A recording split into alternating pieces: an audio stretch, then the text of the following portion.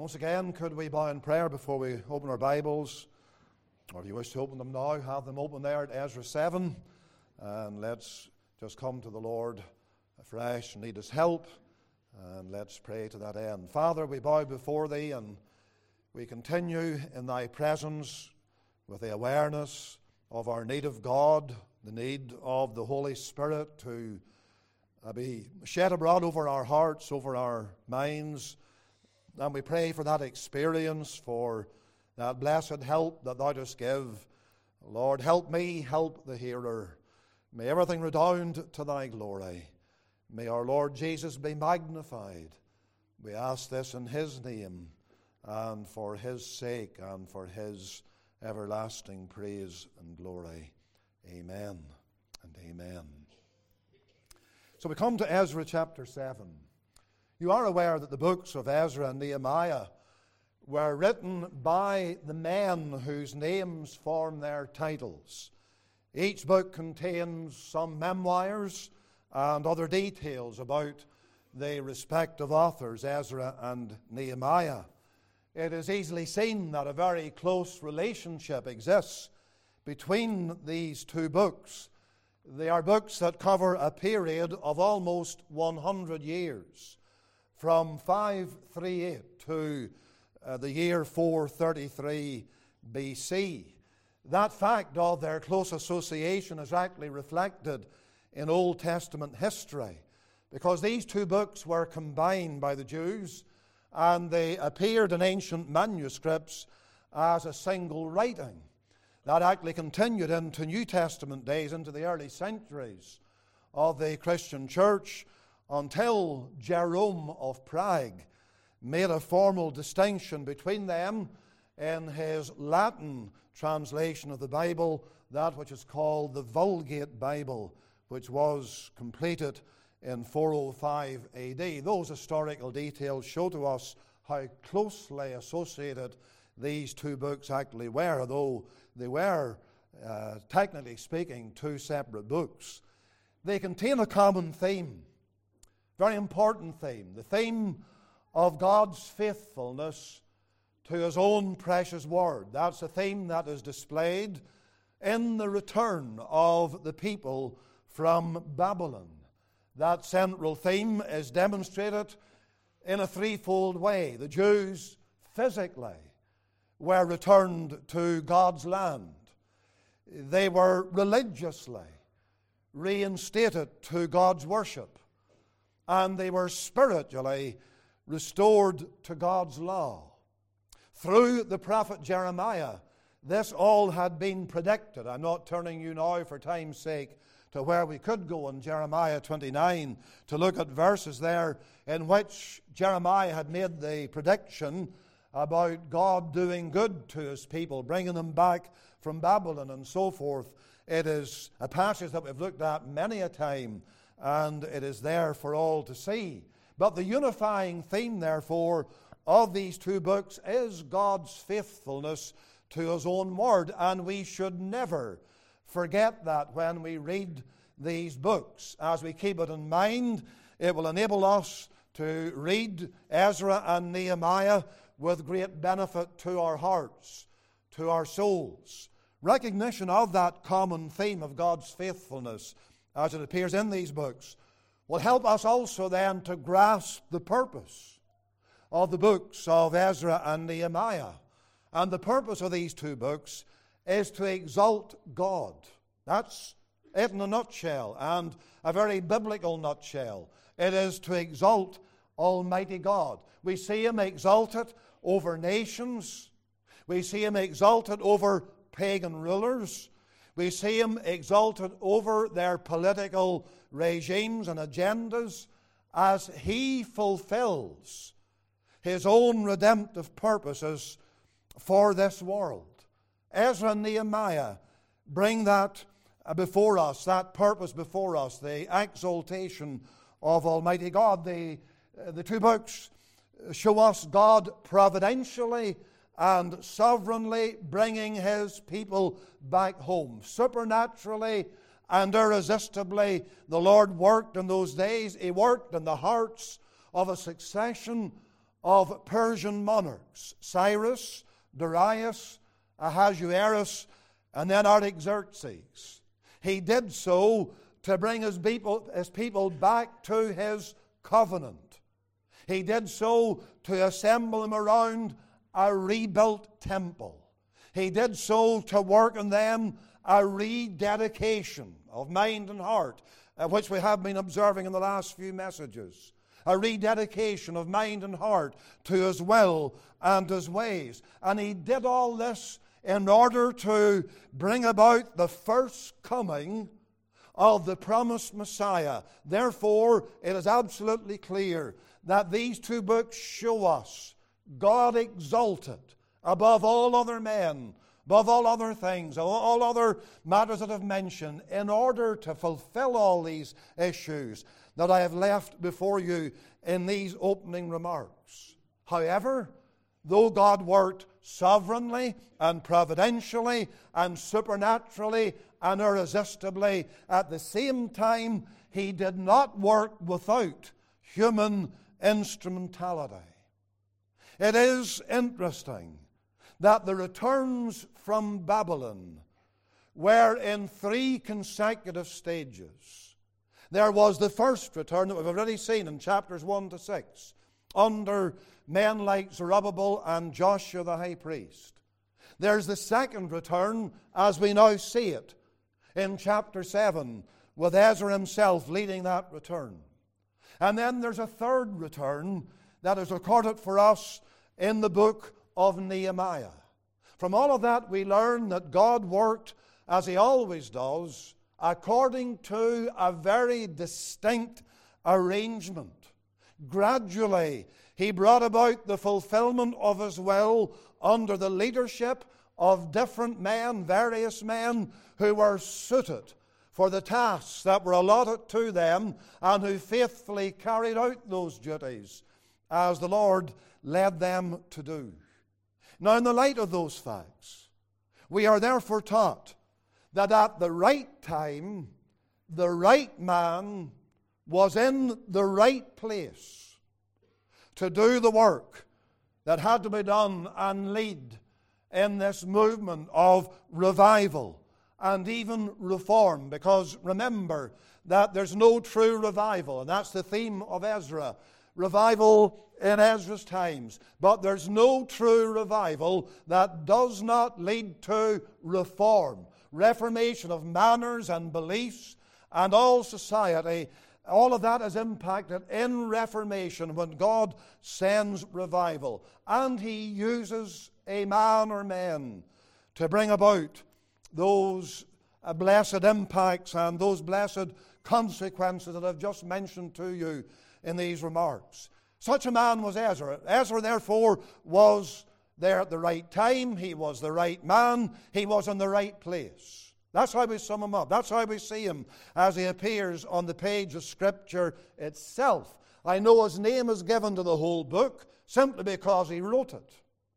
But it's not until now that he actually comes from Babylon and he leads the work of God on into a whole new era and into a whole new perspective of things as far as what took place is concerned. His name is given to the entire book, as I've said, and he now appears at this stage in the story.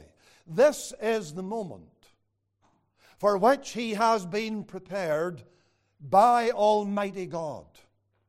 He was God's man, a unique man, a special servant raised up to attend to a certain task. It was the task of leading the Lord's people into necessary spiritual reformation. I've just touched on that, but I now reiterate it. It was to lead God's people into necessary spiritual reformation. That is the subject of chapters 7 to 10 of this book of Ezra. And so I want to come to begin today and we're looking at the second half of the book in this opening message of that section. And I want to just bring to you 2 background facts about Ezra himself. We need to look at the man himself.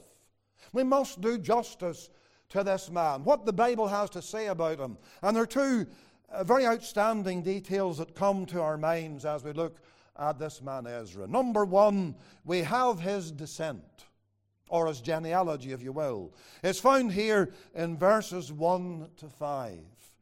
He came from the tribe of Levi. That was the tribe of Israel that was chosen by God to serve in the tabernacle at first, in the days of Moses, and then, of course, later on in the temple of Solomon, and now in this new temple, this second temple that has just been completed, as we saw in chapter 6. That tribe, the tribe of Levi, were the men, from that tribe, they were the men who handled holy and sacred things. So that's part of his descent. He came from that tribe, but he specifically came from the family or the house of Aaron.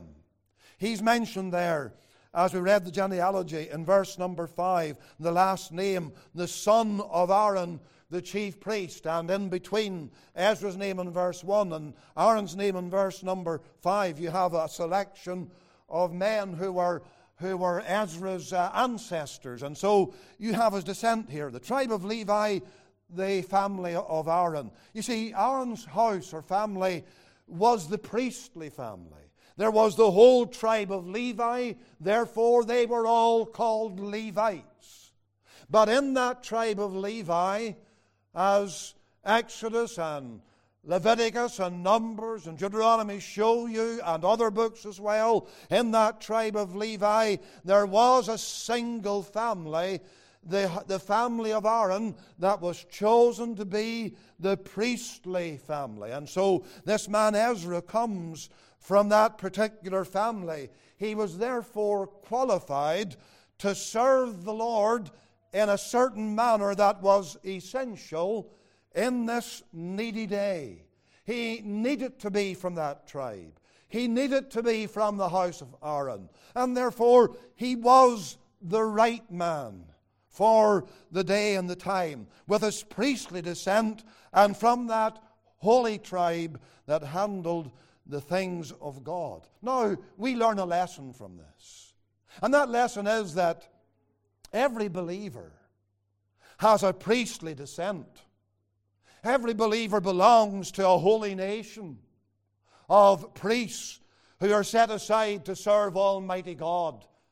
In many ways, that's elementary to New Testament Christianity. And yet at times it's forgotten, terribly forgotten by us, the Lord's people. And we need to remind ourselves of it. The Bible describes Christians as a priesthood and makes it absolutely clear that they are a holy nation or tribe of people set apart to serve the Lord God Almighty. Now let's go to 1 Peter. And I encourage you to keep your finger or a marker in 1 Peter, because we'll go back there a few times at this stage in this message. Turn to 1 Peter chapter 2 and look with me at verse number 5. And Peter here addresses the Christians to whom he writes, and he says this, 1 Peter 2:5, "Ye also as lively stones are built up a spiritual house and holy priesthood, to offer up spiritual sacrifices acceptable to God by Jesus Christ." Now we should mark the terms that are used here. God's people are described as a spiritual house. They are described as a holy priesthood. Those terms are applied to New Testament Christians. Those Christians are identified for us, if you go back to chapter 1, in terms of where they were found and what their background was. Chapter 1 of 1 Peter, verse 1, it says this, "Peter, an apostle of Jesus Christ, to the strangers scattered throughout Pontus, Galatia, Cappadocia, Asia, and Bithynia." That was a huge swathe of the known world of that day, right there in what we call the Middle East. What you have in view there in those terms in verse 1 is actually what would be described today as modern-day Turkey, or at least a huge part of Turkey. That's where you're looking at. And back in those times, in the first century, there were many, many Christians who were saved by God's grace, obviously. They weren't Christians otherwise. They were saved under Paul's ministry in his first missionary journey, and then those who were saved under that missionary journey, or at that missionary journey time, then they became the proponents of the gospel and the winners of others, and now Peter writes to them, as we find here. But read on to verse 2, because verse 1 gives their geographical location. And remember this, it's to these people that Peter says in chapter 2, verse 5, ye are a spiritual house, ye are a holy priesthood. And so there they are in all those places mentioned in verse 1 of chapter 1. But look at verse 2. Elect according to the foreknowledge, and that word foreknowledge means foreordination. Chosen is what the word elect means. Chosen according to the foreknowledge, foreordination of God the Father, through sanctification of the Spirit, unto obedience and sprinkling of the blood of Jesus Christ. There they are fully identified now. Verse 1 is their physical, geographical location. And yet verse 2 gives their spiritual identity. Who are these people? They are sinners saved by grace. They are brought out of a fallen world of that day.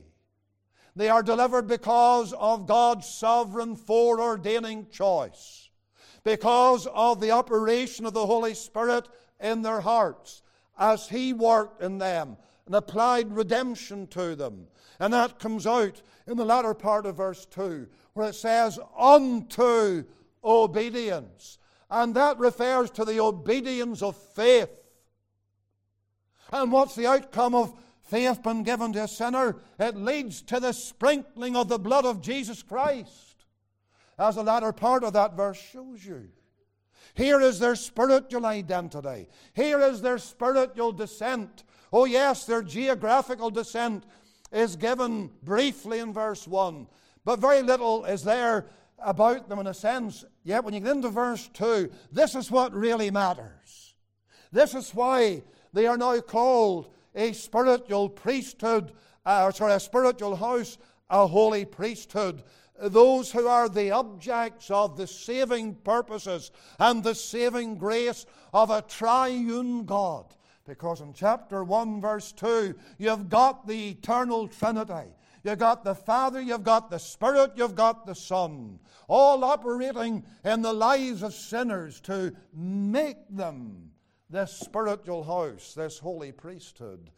And my dear friend, I want you as a Christian to see yourself in these words that we look at in 1 Peter, because they are so graphically describing your spiritual descent. I don't know how much importance you put on your physical descent. If you ever tried to trace your family tree, well, it's a huge problem, because there's only so far you can go back in this little country to try to find out who was who, or who your forebearer was, or whatever. But remember this, that's much less important, very, very much less important than your spiritual descent. Because there was a time when God, who had ordained you to eternal life, by His Spirit stepped into your life, and He made you part of this spiritual house, and He brought you into this holy priesthood that is mentioned in chapter 2 and verse number 5. Christian, grasp afresh the great privilege extended to you to be part of that priesthood and to be in that spiritual house, brought out from among the multitudes, set apart by the Holy Ghost, made a priest unto God and unto Jesus Christ. And let me tell you today, let me remind you today, there is no greater honor that could be given to a member of Adam's fallen race than that honor. And that is an honor. I mean a spiritual honor, spiritual privilege. The Lord took you. He lifted you out of where you were. He brought you out of your sin. You were nothing. You were hell-bound. You were eternally doomed unless God stepped in. But He did step in. And therefore never forget your spiritual descent, no matter what else you may think is important in life with regard to who you are or what your job is or anything else, it must all take a lesser place completely to what you are in Jesus Christ. Now, if you would just keep your marker in 1 Peter 2 and go back to Ezra chapter 7, or you may not have to, but just let me say this, that something said about Aaron in verse number 5 there in Ezra 7. It says, Aaron the chief priest. And this is tracing, remember, Ezra's descent, and it goes right back to Aaron. And Aaron is referred to as the chief priest in verse number 5. Now, the word chief means head. We understand what is being said here. Aaron was head of this priestly family. And Ezra's relationship to the head of that priestly family is clearly enunciated. And let us note, therefore, that it was because Aaron was chosen and constituted by God to be the chief priest, the head priest of that family of priests, that Ezra now has any place in that holy office. And that brings out another little detail. We've looked here at the fact that believers, Christians, are a priesthood. They are part of a spiritual house, a holy priesthood. And let us remember that that is so because of our union with the one who is the chief priest, the head priest of all things, our Lord and Savior Jesus Christ. I want you to go back to 1 Peter 2 and look with me at this. 1 Peter 2, and you will find that in the Lord being constituted head priest, those joined to him in the new birth have a place in God's holy priesthood. It comes out in an interesting way here in 1 Peter 2. Look at verse 4 for a moment. It says, to whom, that's to Christ, to whom coming as unto a living stone. Notice there how the Lord is described, a living stone, disallowed indeed of man, but chosen of God and precious. Now, in what way is the Lord a living stone? What does that signify, that phrase, a living stone? He's a living stone in the sense that he died, but he rose from the dead, and he became the source of the spiritual and the eternal life of his people. And then he transfuses that eternal and spiritual life into his people so that they become spiritually alive. And you'll see that then in verse 5. Look at verse 5 again. Ye also as lively stones. And the word lively is exactly the same word as living in verse 4. So Christ is the living stone. That's singular. He is the one who died, who rose, and from whom we derive our spiritual life. And that's now mentioned in verse 5. Ye also as living stones. The word lively here is plural in verse number 5, and therefore it takes in all Christians. And therefore we have had transfused into us the life of Jesus Christ. That blessed life, that one who's the living stone makes us living stones in the temple of Almighty God. And my friend, the Christian's someone who's alive, I mean spiritually. Let us exhibit that. Let us demonstrate that. We'll say maybe more about that a little later. But if you're a child of God, or everybody here who is a child of God, you are being described as a living stone, and you're a living stone built into this spiritual house by virtue of your union with him who is the living stone, because you're joined to him and united with him. Oh, the great doctrine of union with our living head. Turn to Exodus 28 for a moment. Exodus chapter 28, please. And look with me there at verses 9 and 10. Here's an illustration of this matter of being in union with a living head and deriving life from him. Exodus 28, verse number 9. It's the chapter where you've got the garments of the high priest described. It's an interesting chapter, and I would encourage you to read it as much as you can. But look at verse 9 here. We only just note a couple of verses. Exodus 28, verse 9. And it says, "And thou shalt take 2 onyx stones, and grave on them the names of the children of Israel. 6 of their names on one stone, the other 6 names of the rest on the other stone." Now listen to these words that close out verse 10. "According to their birth." And so there's the high priest. He wears these holy garments. One of them is called the ephod. And on the ephod, on the 2 shoulders of the ephod, there were these 2 stones, 2 onyx stones. We're not really sure what kind of substance that was. It doesn't matter. But on those 2 stones there were inscribed all of the names, the names of the 12 tribes of Israel, so that when the high priest went in before God, he was carrying the names of Israel on his shoulders. In that symbolic sense.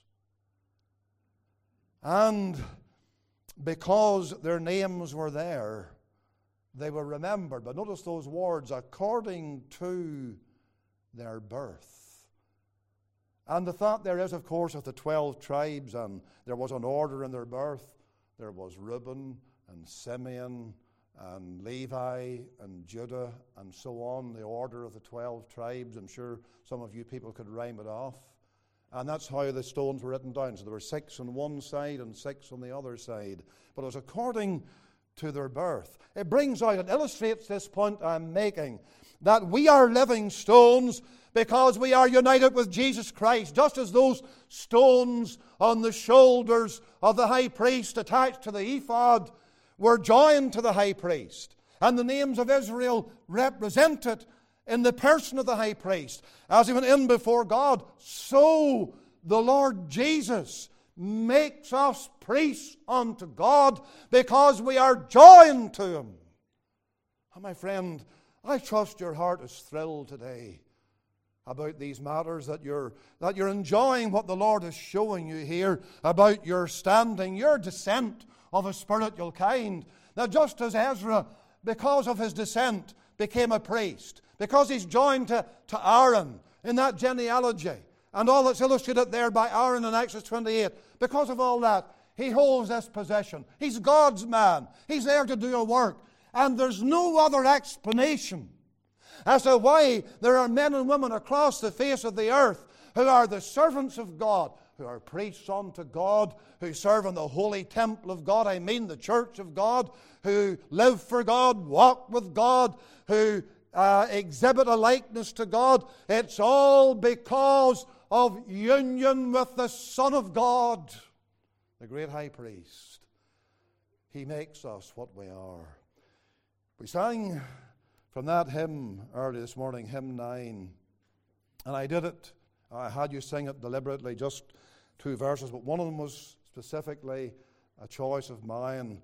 Please turn to Revelation 1. And let's look here at a verse or 2 that will help us with what we're seeing, this matter of our descent, our spiritual descent. Revelation 1, verse number 5, and into verse number 6. And it says, "And from Jesus Christ." This is a greeting that is sent to the 7 churches through John's pen from the triune God again. I'll just read verse 4 with you.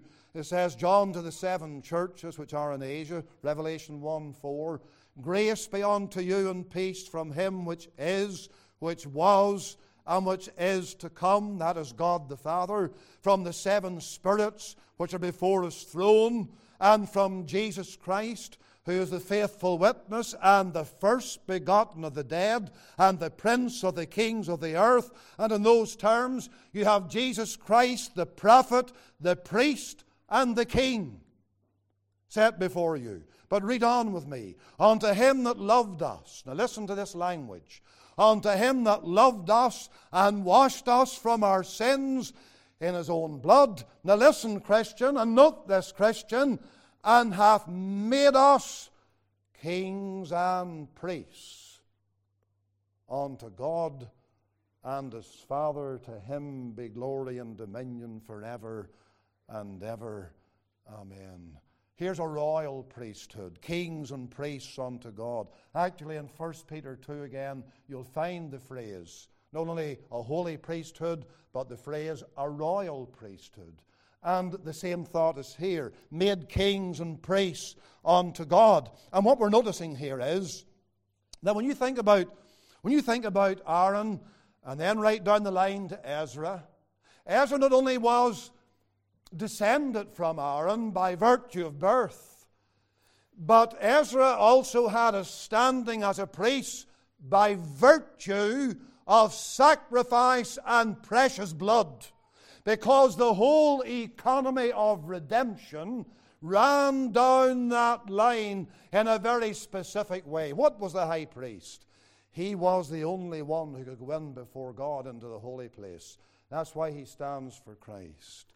Who were the ordinary priests, his sons? They were those who handled the sacrifices. They were those who took the blood and they sprinkled it here and they sprinkled it there, not only in objects and articles, but on people, God's people. God's people were a blood-sprinkled people. The book of God was a blood-sprinkled book. The Bible says that over and over again. And therefore everything points not only to birth, but thank God it points to the precious blood. And here's what we find. Christ has made us a holy, a royal, a spiritual priesthood. How? By his own blood. Do you see the wonder and the value of the blood theology coming out here as we talk about our descent, our spiritual descent? Here we are being shown that Christ, having washed sinners, makes them this royal priesthood, and therefore through his atoning sacrifice, through the shedding of his own blood, they have the standing now. You have the standing, Christian, of being a priest unto God. That's why we sang that verse, unto him that hath loved us and washed us from our sins and has made us kings and priests unto God. Because it's all clearly revealed in the theology of the book. Unto God and his Father, it actually says there in Revelation chapter 1. And therefore, what is standing is this: we have a priestly descent by birth and by blood, that we might serve God. If you take Ezra and his ministry, what were the two main things that Ezra would have done, or with which he was involved as a priest before God? And for one thing, he shows to us that we have acceptance with God through sacrifice. Being a priest, Ezra would have been fully familiar with the sacrificial system. He would have known inside out every offering that God required. The burnt offering, the sin offering, the peace offering, the trespass offering, the meat offering. He knew about every one of them. He had to. He's God's priest. He's ministering to Israel as they come back, or already back from Babylon. He's got to reform them and get them back into line with God. And therefore he knows that there's acceptance with God alone through that one sacrifice prefigured in all those sacrifices of those Old Testament days. Like Ezra, we have acceptance with God, and thank God we have access to God. That sums it up, dear Christian. You come before the Lord this morning, you meet here in God's house. Why should God accept you or me? Why should we have access to him as a holy priesthood, a royal priesthood, a spiritual house of Christians, taking our constitution spiritually speaking? Why should that be? It's because we've been born of God and washed in the blood of the Lamb. No other ground, no other reason, no other descent worth talking about. And there truly isn't. There's nothing worth talking about, singing about, whatever. But who we are in Jesus Christ, here's Ezra's descent. Please go back to Ezra 7 as we come near a close, and we have Ezra's diligence. His diligence. In the last verse that we read, Ezra 7 verse 10, for Ezra had prepared his heart to seek the law of the Lord, and to do it, and to teach in Israel statutes and judgment. That verse tells us that Ezra had prepared his heart before he ever left Babylon. It says it, doesn't it? Ezra had prepared his heart. Had prepared his heart. You know, people wonder about Ezra. I don't know what age he was at this point in Ezra 7. I have no idea. Doesn't matter. But people wonder, well, why did he stay in Babylon? Why did he not come back earlier?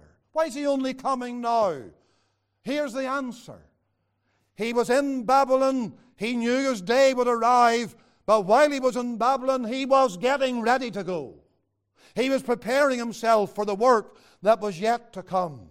And that work brings out his diligence, because it all revolves around the law of God. Do you see that in verse 10?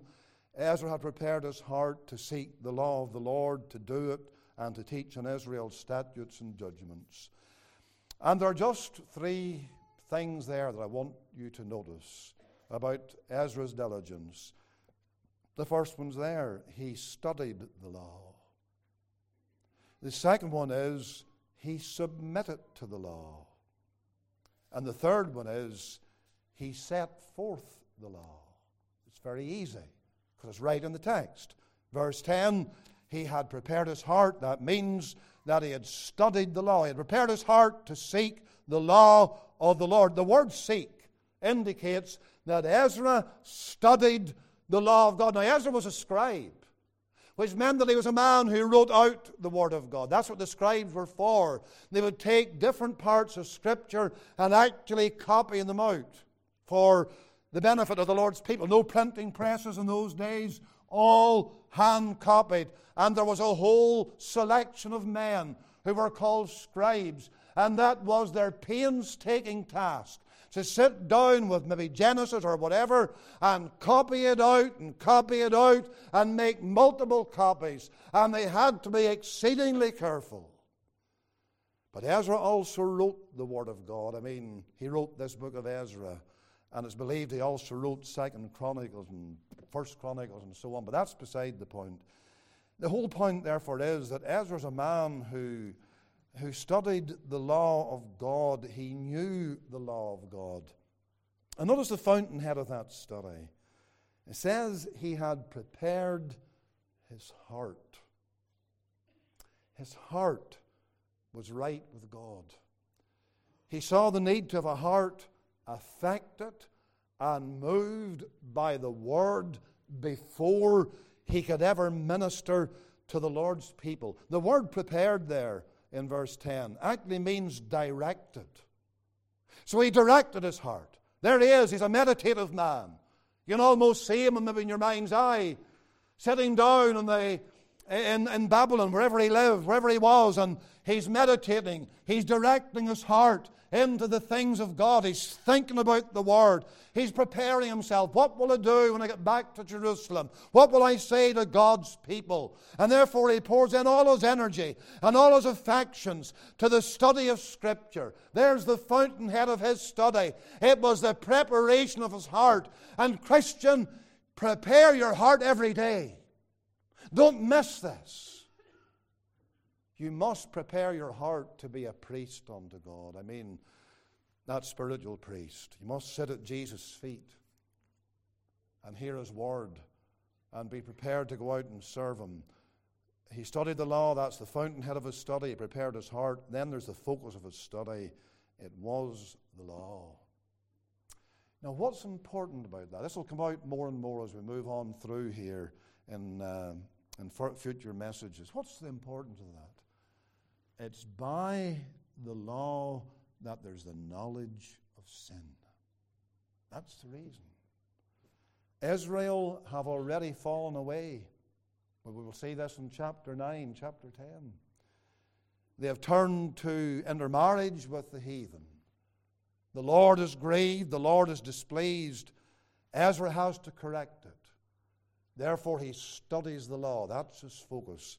Because as I've just quoted, the Bible says, by the law is the knowledge of sin. Why does society today have no knowledge of sin? It's because there's no preaching of the law. And that's so important. Let me say this from this pulpit. That's the first thing Ezra would have taught. The law. Undoubtedly brought them to the cross. Because in the law, Christ is also seen. But the point is, you can't get sinners to the cross. You cannot move them to see their need of Christ until first of all they're moved to feel their sin and their guilt and their condemnation. And Ezra therefore sets out, as he studies the law, to focus on the law, as it is the means by which sin becomes real and apparent and vivid and awful in the mind of the sinner. There is Ezra studying the law, then Ezra submitting to the law. It says in verse 10 again, he had prepared his heart to seek the law of the Lord, listen, and to do it. Ezra lived what he preached. He was in submission to the law of God. In that, he was like Christ.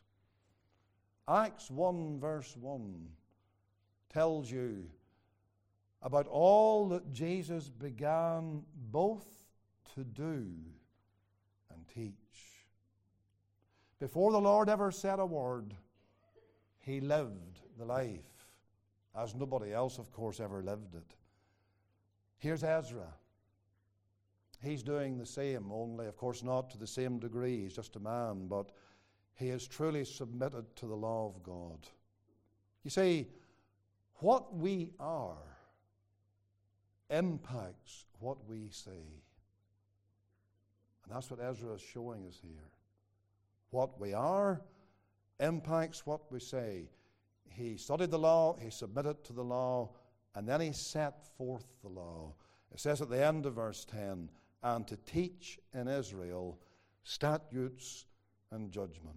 If you look at verse 6 for a moment before we close here, Ezra went up from Babylon, and he was a ready scribe in the law of Moses. That word ready is a lovely word.